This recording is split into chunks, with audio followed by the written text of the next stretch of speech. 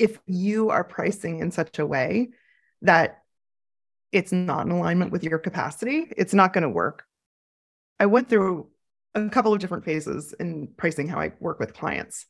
And ultimately, the price that I charge now is a price that allows me to bring my full self to the clients that I work with and serve them better, and also like be there for the other parts of my life and have this kind of multifaceted, fulfilling kind of spectrum of interests.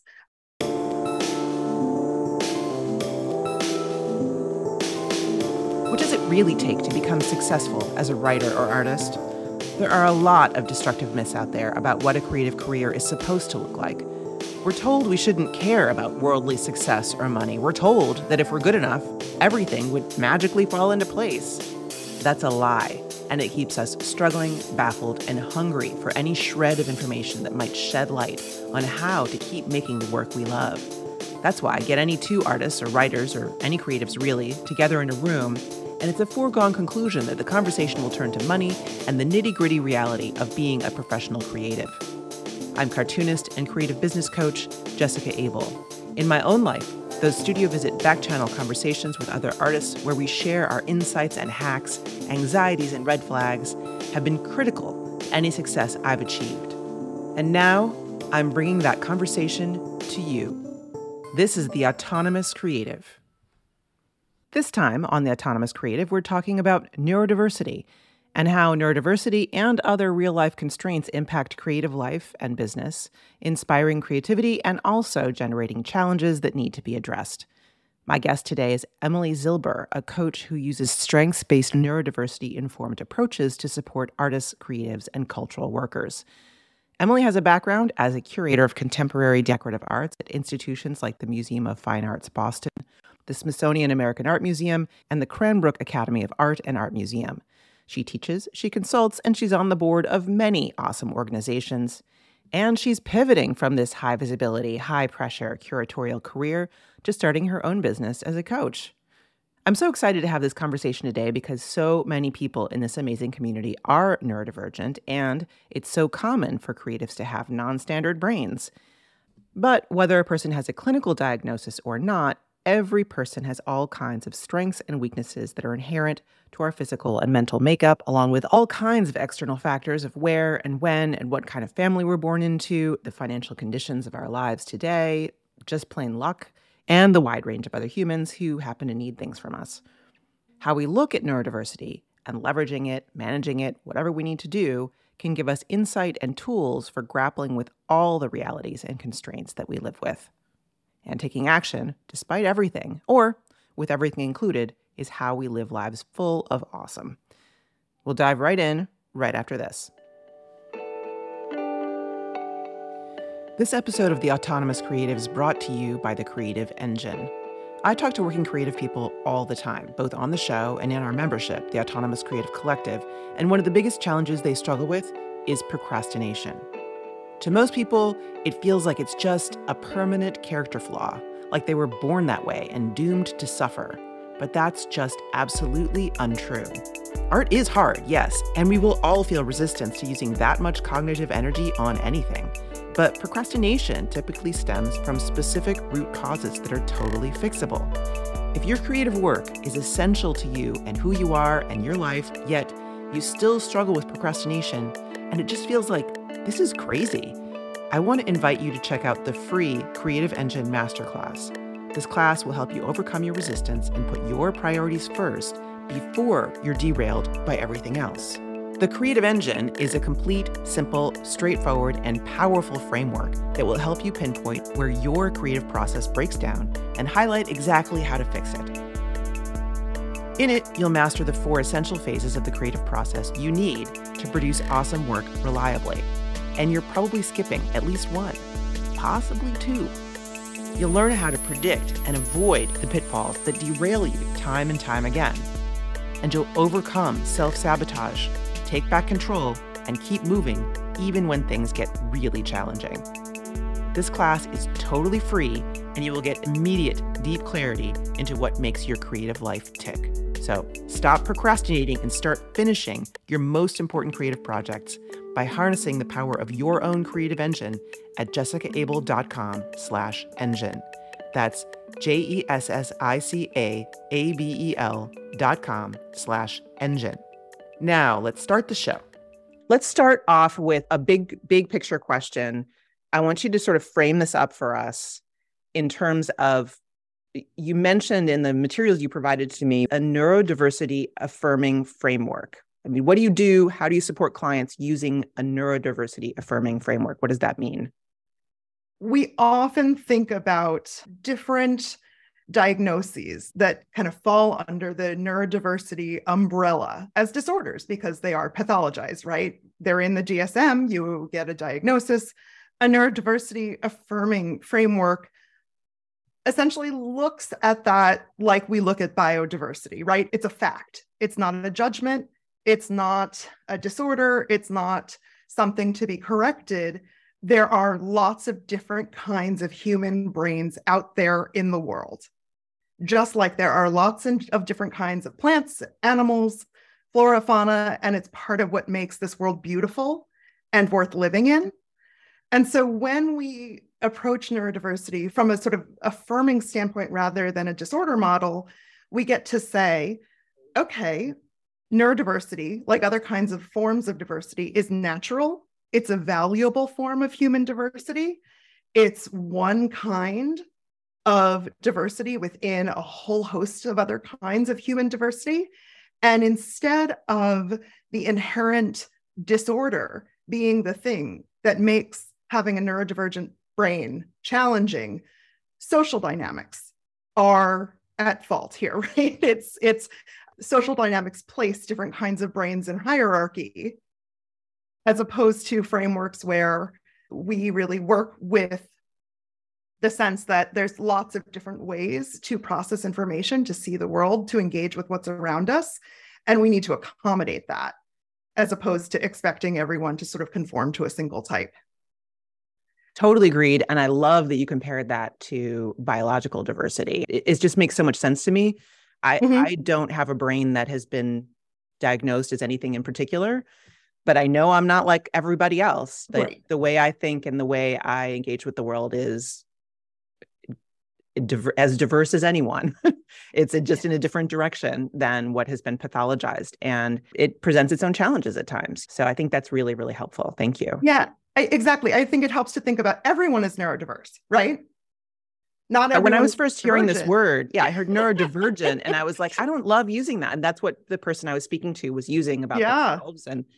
So I was using it, but I felt like it's not, I mean, divergent from what? Like what's standard? Like defining standard is the question. Exactly. We think about that as like divergent from a societal norm, but even somebody whose brain works with that societal norm where like those things make sense for the way that they operate in the world, they're also part of a neurodiversity framework, right? Because they have their own brain and it's a part of this big, beautiful kind of stew of brains. Yeah, and things about standard functioning trigger me in different directions. They have issues that present themselves that might not be an issue for somebody with ADHD. Exactly. Yeah. Exactly. Yeah. Yeah. So all awesome and a good place to start. So can you just tell us a little bit about your journey from curatorial work to coaching?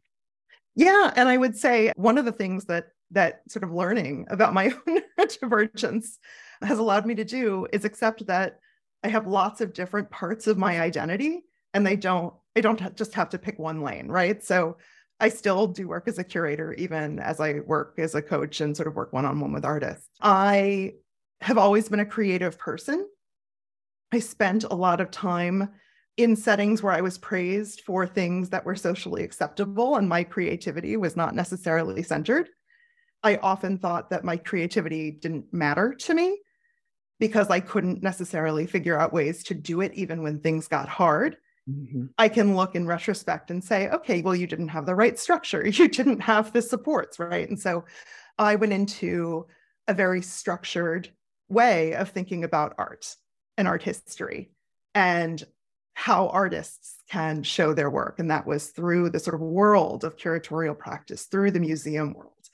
When I was diagnosed with ADHD, which is highly hereditary, my mother has it, my children are neurodivergent. That was during a time shortly after I did have my kids, which is often during like big hormonal shifts is when people might get a diagnosis. So we think about the move into adulthood, the move into parenthood. A lot of people end up getting their diagnoses as they're sort of going through menopause or perimenopause. I was able to use that understanding to take a look at the things that had been really hard for me that I had never been able to sort of make myself enjoy or fit into or really feel at home in my work as a curator and say, okay, maybe it wasn't me. Maybe I was trying to shove this like square peg in a round hole all the time. And instead to think about what's the work that I really loved doing as a curator. It was connecting with people, helping people solve problems, helping artists figure out how to figure out what they wanted to say, the resources that they wanted to employ, what they had at their disposal, and to realize something big and meaningful and important to them. I would do that as a curator working with contemporary artists to realize projects. And I said, those are the things that come naturally to me.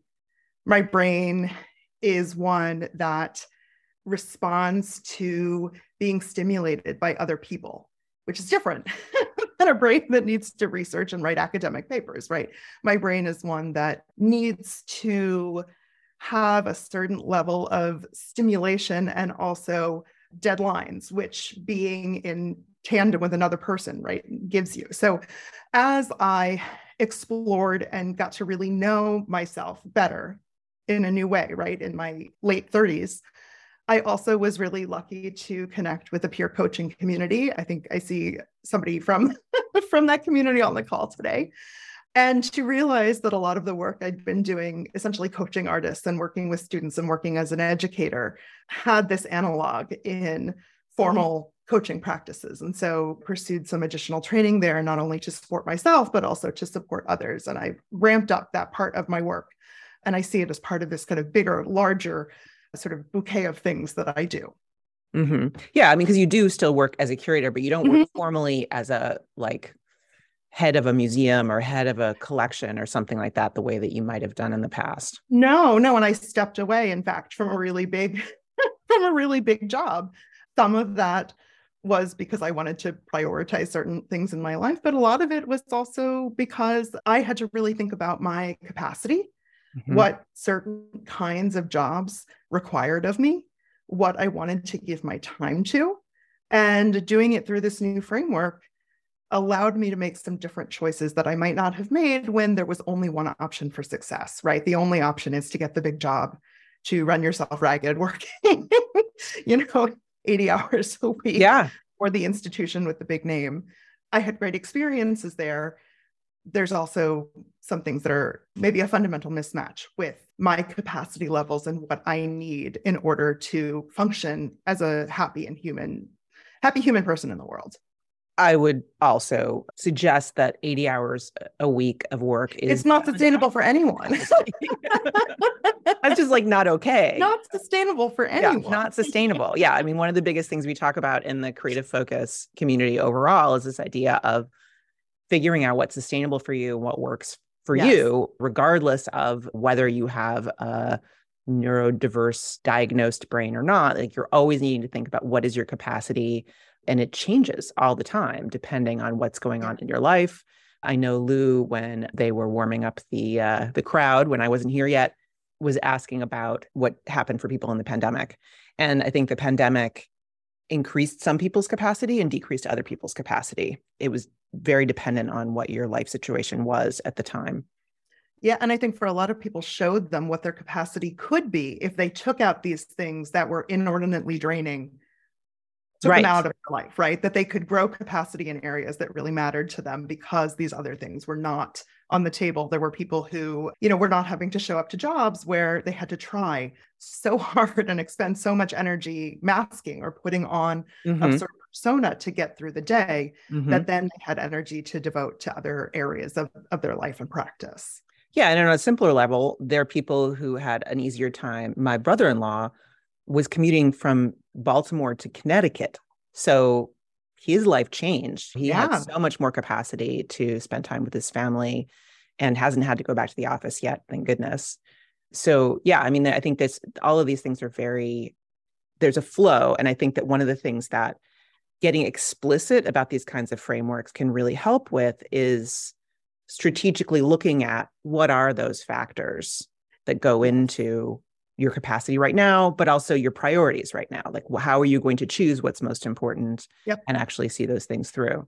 Well, and I think you have to think about this in the same kind of framework, right? As a universal design kind of framework.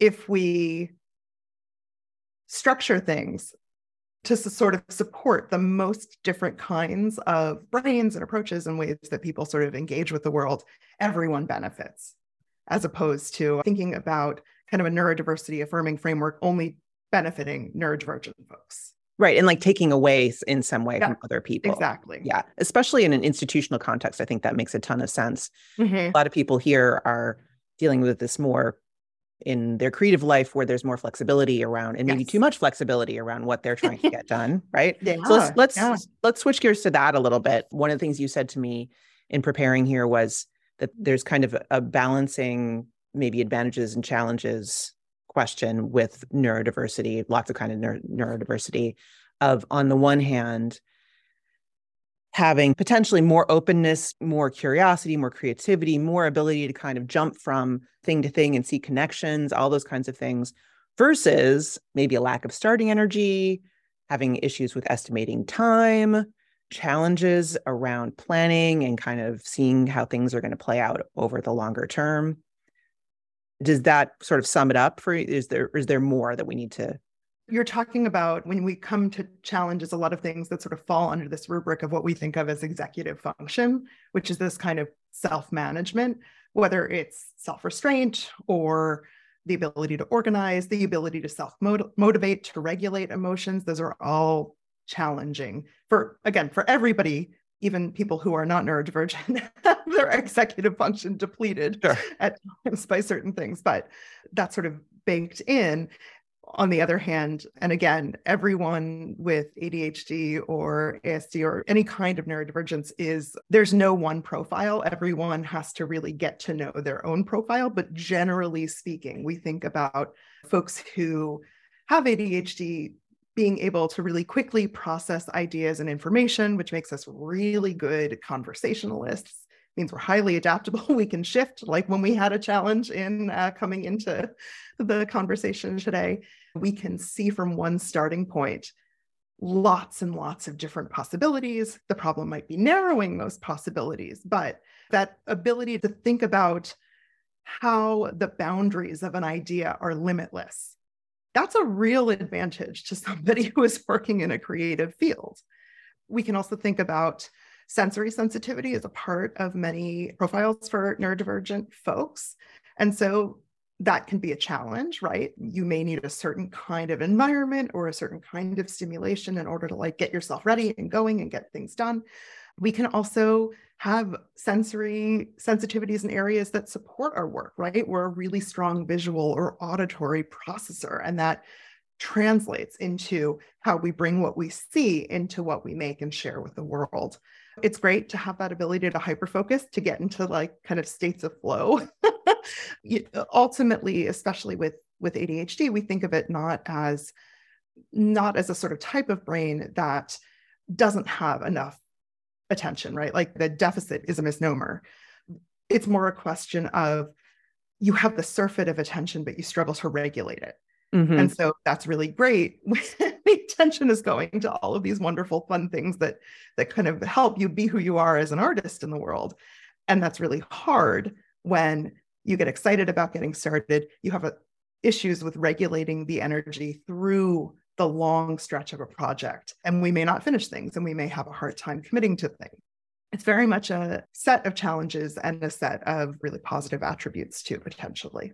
Yeah. And I mean, I've been teaching in art school for 25 years, and I have to say that I would guess the majority of my students are possibly undiagnosed, but neurodiverse in various ways. I feel like there's just a huge overlap between people who commit themselves to a creative life and who are somewhere on some spectrum. And I think I've always loved and appreciated those parts of the wild creativity and the kind of being able to make connections between things on the fly and all those kinds of things. I mean, there's huge advantages, but of course also disadvantages. And you offered up this question you get all the time. Why can't I get my actions to match up with my intentions?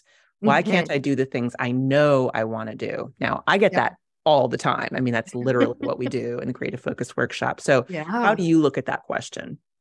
It's a hard one, right? Because I think also we're taught often as artists that the myth of wanting to do something, the myth of like having the passion to do something should be enough without. Right. Don't get me started. Right. We feel the same way about that. Without taking a step back and saying, what tools do I need to actually move from intention to action?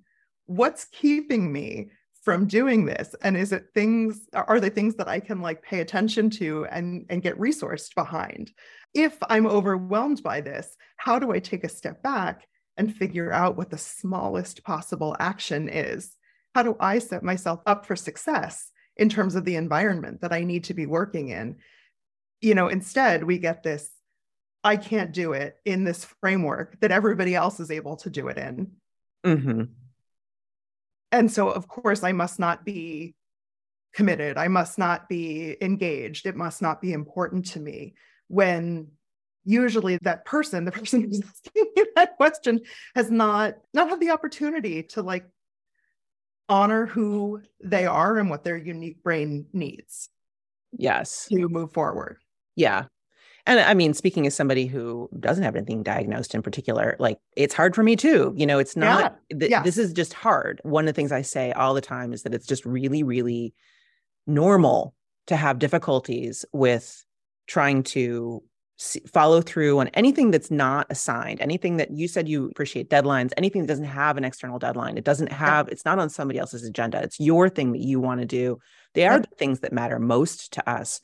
But those are the things that are the most difficult to move forward because you have to just maintain not only the process, but the self-belief that it's worth doing in the face of seeing yourself not doing the thing in any given moment. And one of the things I use for this is I use this framework called the creative engine, which goes through 4 phases, which is the collect phase, then the decide phase, then the act phase, and then the reflect phase. And it sounds very straightforward, right? It's like, this is how creative projects happen. Collect is when you do research or you come up with your ideas, you outline, you do that kind of thing. Decide is where you pin down what direction you're going and you say, this is the project I'm going to work on. This is the element of the project. This is the way I'm going to go through it. Yeah. And then you get into the act phase and you're doing the thing and executing on it.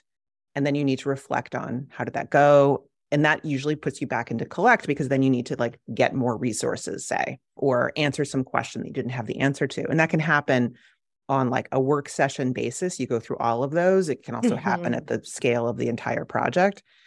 The number one thing I see people failing at is decide. Collecting is fine. Everybody loves collecting. And it's fun. That's the fun part. It's really fun. Deciding is fun too, though. I would assert that deciding is fun, but you have to. And it's scary because that's when you're committing to something. Yes. And it's the biggest spot that people get stuck at. And I feel like that's something where people with ADHD in particular have an issue with that because they can see all these possibilities and they want to maintain all the possibilities and not like feeling the pain of losing the opportunity cost of all these other things. Yep. You have to make that sort of intentional, conscious decision to sort of narrow, which is incredibly hard when everything is so interesting, right? When you want to pay attention to all of these different things. It's also really challenging for folks who struggle with executive function to see 5 steps into the future, right? To know that if I make this decision, I'm going to have to plan out all of these things in the messy middle. And I'm going to have to make decisions again and again and again and again to get myself from the next step to the next step to the next step. That's a challenging thing, again, for anyone to sort of comprehend and to know that that's the path you're going on. There are some folks whose brains just really like don't support that. And so it's a combination of how your brain works, but also I think for a lot of the clients that I've worked with who are neurodivergent, the self-talk and the challenge of managing the emotions that come with, I don't want to do this. This is hard for me. I can't go to the next step. I'm too distracted by all these other things. There's too many things that are interesting to me. I procrastinate. I can't get this done. It's that kind of heady mix of both the way that we frame the things that are hard for us and also things genuinely being hard for us. So yeah, agreed. Yeah. I want to say sort of two things about that. One is in terms of the planning, I think one of the things that can stop people is what you're talking about, where they think, I need to know 5 steps ahead. I need to make all these decisions. And you don't. And you don't. I always try to get people to just like narrow their scope. I mean, you need to know the direction you're heading, and that's part of the decide thing. You need to have like, this is where I want to go, and you need to recalibrate with that regularly, or you can really get off track. But having that sense of like, all right, all I need to do is this next step, which includes these actions. And when I get to the end of that, I'm somewhere else, and I'll figure it out then. And I don't need to know everything. I don't need to know where we're going with this exactly, as long as I know we're heading in the right direction.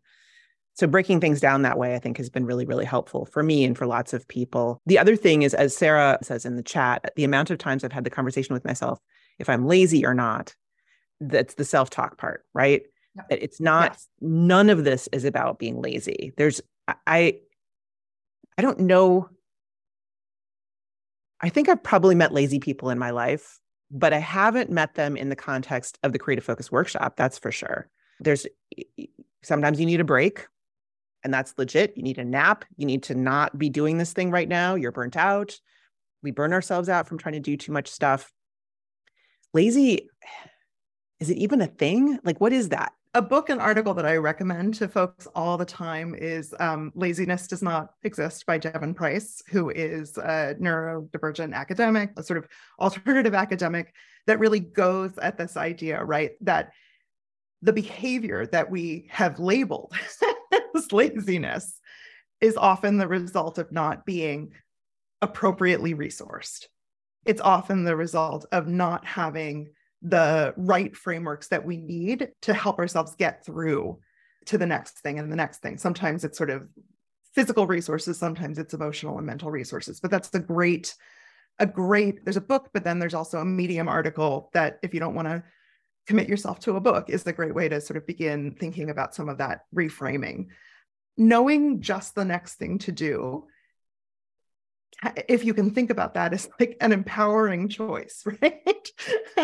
I don't need to know, but it also requires a lot of self-trust.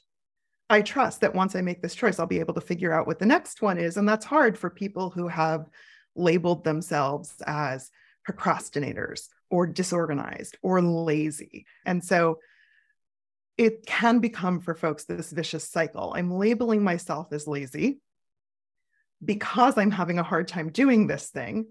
And then the behavior reflects what I think of as laziness, when in fact, can you reframe it? I'm not a procrastinator, but I'm somebody who needs outside stimulus or a deadline or this kind of framework in order to move from one step to the next. Am I disorganized, or am I somebody who can work in kind of flexible ways and see things within the context of complicated environments, right? It takes active work to think about these things that have been pathologized because of this disorder model that we think about neurodivergent brains through, and say, I'm going to trust myself to figure out the next step when I get there. And if I don't know what that is, I'm going to find the resources, whether it is, a body doubling community, whether it's working with a coach, whether it is giving yourself supports as simple as, okay, I need to externalize things that are in my brain. I'm just going to cover my room with Post-its, right? So I don't have to keep this inside of me. Have you given yourself the chance to know what you need and to try to resource yourself fully? It's a hard thing to let yourself do when you don't trust yourself. Absolutely. Absolutely. One of the things I find myself saying all the time in coaching is somebody will come to me and say, I'm doing this thing again. I've been trying to do X, and this is the way that this has been going off the rails repeatedly. Mm-hmm. And my question is always, okay, so maybe the first time or two it went off the rails, you look at yourself and you say, like, can I handle this and just do it differently? But if something is consistently not working for you, Yep. you're not broken. It's broken. Something's wrong with what you're trying to, like the way you're going about trying to achieve something, or the demands that you feel from your inner critic or the outside world or whatever it is that are misaligned with your life. And often it's a capacity question where it's like, why can't I write, I don't know, 2,000 words a week on my novel? Well, could it maybe be that you're working 3 jobs and have 2 children under the age of 5? Could that be why? That would be a good reason. Yeah. Like there are real reasons that these things can't happen. It was funny. I have a client right now who has been coming to coaching calls regularly in the Creative Focus Workshop. And she's gone through this long process of developing. And this is one of the things I talk about a lot, and I'm sure you do too, is the idea of habit building as a solution for this. Because habit building essentially is pre-deciding. It's setting up a situation in which you don't have to decide in the moment what you're going to do. You just do the thing. And so this is a way that I teach a lot about building a creative practice. And so she's a writer and she's been building this writing practice. And the last time she came, she said, I have been doing what I said I was going to do. I see results. I see that all this stuff is, I finished this draft of the first part of the book. I was like, that's fantastic. And she said, but my inner critic is telling me I'm not working hard enough. And why am I not producing more? And I said, could it maybe be that you're not allowing yourself to see what is happening in front of you because it doesn't match up with a model from society? And she's like, Stephen King. And I'm like, yeah, Stephen King, of like how much you're supposed to be producing per day. And nonetheless, this is the result. And like before, when you're trying to match up to that model, nothing was happening. Now you're following your own pattern and it's working.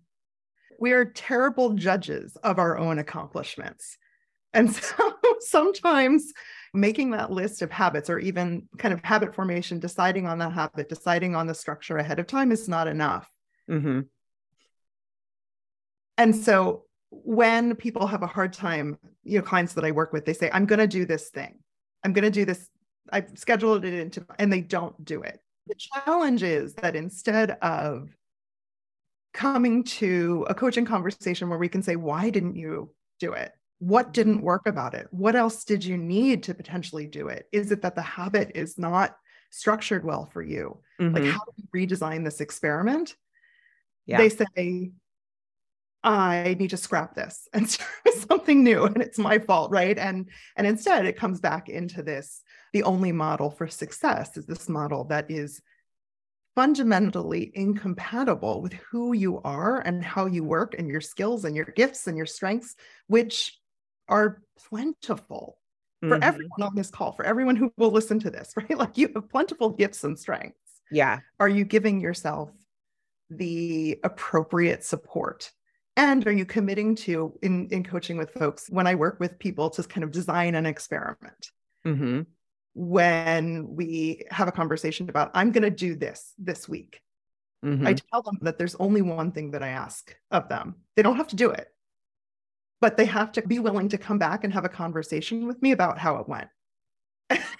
Which people don't want to do, right? Like, people get really stressed out about it. They want to pay attention to it. They don't want to see. They want to do it. They want to come back and be like, I did it. It's the thing. This worked. And it's like, no, what's actually the working process of it is coming back to me and saying, I didn't do it. This is what was hard about it. And so how do we redesign it? Kind of seeing that perpetually iterative process as something that is much more supportive than this black and white. I did it. I didn't do it. If I didn't do it, I'm not going to talk about it. I'm just going to label it a failure and like spend my time in the same cycle, putting together another thing that I'm probably not going to do. Yeah, I love that. That's great. All right. So we have a few minutes left here, and I'm going to jump into a few questions that we had preloaded. And if you're here, feel free to raise your hand and we unmute you and have a conversation about this. And if not, then we'll just try to answer them without that. So Rowney, I know, is here. I'm going to guess you've tried lots of different systems to manage how you spend your time. What have you settled on? And have you found any particularly useful tips or frameworks or systems? So I think this is, I'm constantly disappointing people when they ask me these kinds of questions because what is going to work for my brain is not necessarily going to work for you. What has worked for me in terms of developing systems is to really get to know how I best process information, right? I am a verbal processor. I like to talk. Sometimes I need another person to talk things through in order to get my ideas out. I will design systems for myself that lean that way rather than like, I used to think I hated writing because I'd sit down with like an open Word document and it would be just torture to get words on the page. I know now that if I record a voice memo to myself that lets me talk out ideas at a speed that is, you can maybe hear that I'm a fast talker by nature, right? At a speed that is more compatible with my brain than how my fingers type. I can sit down and listen to that later and like play with it and massage it, right? But I wouldn't necessarily have given myself the permission to do that before I could really say, like, I need to talk this out. I need to have a conversation with somebody. I need to bat my ideas around. It's not that I can just chain myself to the chair, right? And so I work with clients who say information comes to me visually. And so we prioritize that, right? Like, how can you create a system of recording that lets you think in images? If alarms on your phone, right? If you struggle with auditory processing, because I think a lot of like the standard like ADHD advice is like, get a visual timer and have this kind of planner and have, none of it's going to work if it doesn't work for you. Yeah. Getting curious around your own, like what works for you. And Rowney, you've done a lot of this and doing the talking out the ideas. That's actually, you do that, right? I do. Yeah. I think things through and record things in order to clarify my thoughts. I am much less liable to go through and process that verbal. So I kind of want someone to wave a magic wand and turn my verbal diarrhea into something that's a bit more. I mean, Descript helps. I discovered Descript through working with Jessica, which is an app where you can put in audio or video and have it transcribed. One little tip for you, Rowney. Yeah. Next step, ChatGPT. Take that transcription, stick it in ChatGPT, and ask it what it's about, and it will give you your bullet points. Okay, really? Okay, it will. I think just deciding that like there's no hierarchy in how you get your ideas down is a big step, right? That way of it reminds me of when people say, well, I don't really read, but I listen to audiobooks. I'm like, no, you read. You just read in the way that works for you, right? There are plenty of like specific products and recommendations, and this is the best way for a person with ADHD to structure it. Ultimately, until you try it and figure out if it works for you and really get to know your own brain, you're not going to know if you are the person with the type of brain that thing has been designed for, which is a lot more onerous as a process, right? I think we all want that like magic bullet that says, oh, here's the perfect planner. I have things that I like and use. I have things that I have tried with myself that work for clients and don't work for me. So be curious. I know that's not as concrete probably as many folks would like it to be, but be curious and take the judgment out of what structures work for you as you sort of design things. Totally agreed. We have in the Creative Focus Workshop, we're using like a 4-step process for figuring out a new system for something, anything. Mm-hmm. The first step is to look at what you actually do now and capture that process and go like, oh, this is how I actually do this. Even if it's inefficient, I don't like it, but like, what is it? And then what parts of that are things that actually function for you and what parts of that are falling apart? And then how can you fill those gaps? You've got a neurodiversity affirming paradigm in your program, even if you didn't label it that way. Yeah, just diversity affirming, just everything. Yeah, diversity affirming. Right, exactly. Yeah. This is actually something that Jen W. also asked, and I don't know if Jen is here. What tools, approaches, and resources are best suited for creative professionals with autism and chronic pain or illness who are trying to build a solo business that can provide a comfortable income while also being sustainable and adaptable? So part of it is what we just talked about, which is, in terms of processes and so on, finding ones that function for you. The other piece of this is something we haven't really touched on, which is making sure that your pricing and your business structure, your business model is aligned with your brain and matching that up with what you need to come out the other side in terms of money and the time and so on. I think you're absolutely right there. If you are pricing in such a way that it's not in alignment with your capacity, it's not going to work. Even if you think that lower price is going to bring sort of like more. I went through a couple of different phases in pricing how I work with clients. And ultimately, the price that I charge now, if we're going to just like get the price tag, the price that I ask now is a price that allows me to bring my full self to the clients that I work with and serve them better, and also like be there for the other parts of my life and parent my beautiful neurodivergent children, make my own art and have this kind of multifaceted, fulfilling kind of spectrum of interests. It took I was profoundly uncomfortable doing it, right? Because I think we often think, okay, what's the value that I have to provide for this price? And reframing it, and saying like, this is for now with my current capacity, what's going to allow me to serve people well. I can reevaluate that at any time. And then also clearly communicating that to folks. I do say that this is what I can do. I'm trying to move towards a business model that allows me to do different things within, what my own capacity makes possible. And just being as transparent about that as I can. That language is there. You're not going to be able to build a business that can support you if you are pricing yourself so that you cannot take care of yourself. That's meaning like that you have to have prices that are high enough that you can do a few enough of the things that you can make it work, right? And I think the problem is that most people look at the problem. I think it sounds like the way Jen is looking at the problem is this question of, all right, so I need to be making this kind of money. How do I come up with systems that allow me to do enough, like more stuff? More stuff. How can I do more stuff in order to hit that number?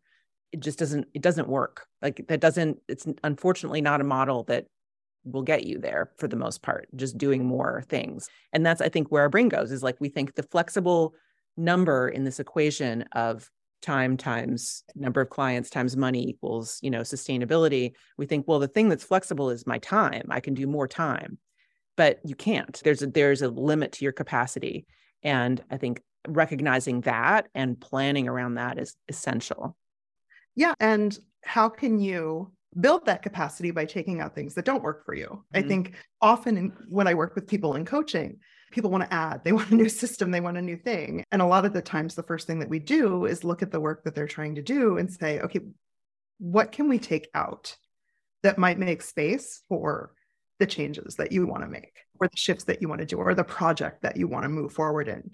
And then also having a really clear understanding of where you are in your capacity ebb and flow.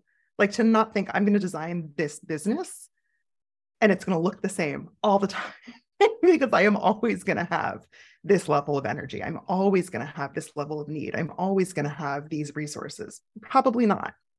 Life doesn't work that way. I wish it was more consistent, but to be able to say, how can I price in such a way that I can accommodate having a practice or a business that has ebbs and flows in my capacity and doesn't assume the way that I work, my energy levels and my needs, my resources, my interest in what I'm doing will remain the same all the time. I think you hit the question that came up in the chat, which is, what about variable things? Yeah. And I would add, everybody gets sick.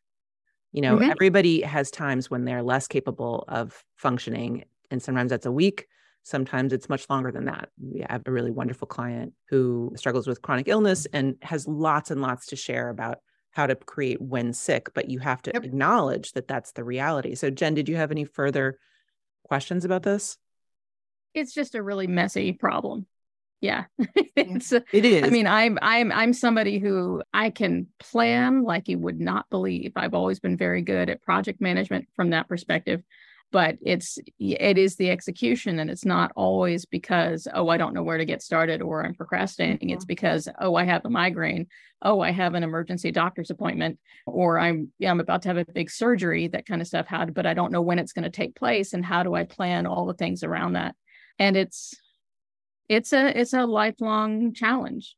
And I do hear you. I think that this wisdom is excellent and is right on point. I just haven't been able yet to make it all work on a consistent and sustainable basis. So I'm still struggling with that. It's ongoing. Well, I'm going to get you to answer in just a second, but I just wanted to say, just to interpret a little bit of what we were saying a minute ago when Emily was talking about pricing for your capacity. The key to this is going to be pricing for a lot more than you can do right now, actually having much higher prices than you think you need so that you are creating margin and you're creating a reserve for yourselves and you're able to stop doing whatever you're doing when you need to do that. Oh, yeah. Yeah. Go ahead, Emily. I also I hear that consistency word there, and that's always a little flag for me. I try to kind of ask people to think about resilience over consistency, right? Mm-hmm. What if the value was how you come back to things as opposed to that it's consistent all the time? Does reframing in that way help you think not about oh, this hasn't been consistent, I have this kind of lag? What if it's I'm coming back to my practice after these things that are challenging, and I now have more information about what I want to do differently to support myself better in moving forward? Yeah, it's interesting that you say that, because resilience used to be kind of my touchstone word, and it kind of got lost somewhere in the past couple of years, and it just came up again a couple of days ago. So I'm going to take this emphasis from you on that word again. Is oh, maybe I should take a look at that, because I think that really is more where my strength may lie. I think it's often we think there's this resilience, buck up, and that's not the way I'm thinking about it here, right? Oh, yes. The way you're thinking about it, it's just coming back to, can you come back to your business? Can you come back to your practice? Can you come back to things after some time away? That's where kind of that power can be in bringing this into your life, right, in a way that's deep and meaningful. And I'm a natural and fundamental optimist, so that's always going to be always going to be at the core. So thank you. I didn't mean to turn this into my personal therapy session, but thank you so much. Well, as usual, I think the questions that you're answering, clearly in the chat, the question you're asking is a question a lot of people have. I want to just say to everybody, when you have questions, for Emily, for me, when you ask a question in a forum like this, you're doing a service to everybody else, because either people haven't realized they have that question, they have it, or they're shy and they don't want to ask it. So whenever you are willing to put yourself out there and ask the question, you're really helping lots of people. And so I think that's really, I just want to emphasize that. I have one last one I want to stick in here really quickly that we sort of touched on it, but I want to be more clear. Joe asked, how do you make a choice and commit time when you have many interests competing for attention at the same time? I get stuck here. Well, we talked about it a bunch, but I think it gets back to this thing we were just talking about with designing a system, for example. Mm-hmm. It's you have to look at what are the criteria that are going into the decision right now for you. And that has to do with what is your capacity right now in terms of your energy level, your physical health, the amount of time you have available, how much money do you need, how much money can you spend, and what are the most important qualities for you right now in terms of a creative project that would fulfill as many of those things as possible. And to get really explicit about what it is that you're trying to solve for. What are you trying to do? And all of those creative projects, they don't have to go in the trash. You may do them in the future, but the only way things get finished is if that you put focus on them and you continue working on something for a while. And so understanding that if that's one of the things you value is actually having things finished, if that's one of the criteria for what matters, it's got to count really heavily in terms of deciding what are you going to focus on. I think you moving with your interest when everything interests you is really hard. And so making decisions, but also noticing, you choose one project, you're working on it, you're working on it, you're working on it. Your mind is going back to this other project. That's important, valuable information. And knowing that, yes, you made a decision, it's okay to course correct. It's okay to notice what's coming up for you. It's okay to follow where your interests are taking you, even if it delays you a little bit, even if it's not that consistent. I just need to buckle down and focus. You have to kind of be your own best scholar of yourself. in a kind of judgment-free way and notice what you want and how it works for you, and be unafraid to change at the same time as you value working through the thorny, knotty parts that get you to a finish line. Absolutely. And I think the difference is between valuing consistency over seeing the value in the thing you're doing, even when you're in a hard part. Mm-hmm. Consistency in and of itself is not important. And I think this sort of like juggling, balancing these two things of, yes, you are allowed to change your mind. Yes, you're allowed to do something different. But then like really thinking like, is that actually what you want? Or is it just that you're in a really sticky, hard part right now? And so you're feeling resistance around it, and you need to give yourself that chance to go through the decide phase and really like sit there with it and figure out what it is you need to decide. Like, what's the question you're asking that has to have an answer, and giving yourself time to do that rather than just going like, yeah, screw it, I'm on the next thing. That's where I think regrets can come up. Or saying, I made this decision, I'm sticking with it, there's no way I'm ever changing, and it just doesn't happen, right? And like that's much more me. Like that's my neurodiversity is like sticking with something even when it's a bad decision. Like just as I said I would do it, and I just do it and I see it through. That's something that I've struggled with sometimes, where I'm like, why am I still doing this thing? I need to stop. Yeah. Awesome. That was so great, Emily. Thank you so much for bringing all your wisdom and all this insight. I really, really appreciate you and appreciate your time. Oh, well, I'm happy to be here, and I'm just reading everything in the chat, and I just want everyone to know that these problems, like, you are so far from alone. These challenges, right? These are so human and a part of the way that creative people often process the world. And so I'm really grateful to have this time with you, but also for everyone here sharing their thoughts with all of us. And, I look forward to following each of you and learning more about your work. Awesome. Yeah, I love that. And again, like, the diversity is diversity, and all of it is valuable. And so I think that's the biggest thing that comes out of this for me. All right, everybody. Thank you so much for being here. I hope to see you soon. Bye-bye, everybody. Thank you so much for joining us today for The Autonomous Creative. Our show is produced by Matt Madden. Our production coordinator is Lucina Boyhandian, and our production assistant is Rhiannon Sunday. Music is by Matt Madden, and I'm your host, Jessica Abel. You can find all our takeaways as well as any links and extras we mentioned today, plus transcripts in the show notes. Find everything you need at acpod.show. If you enjoyed this episode, I hope you'll subscribe, and it would help us immensely if you would take a second and pop over to Apple Podcasts and leave us a rating and review. It just takes a few seconds, but it's actually a huge help to us and to our guests to get this podcast suggested to new listeners. We appreciate your help so much, and we'll see you next time on The Autonomous Creative.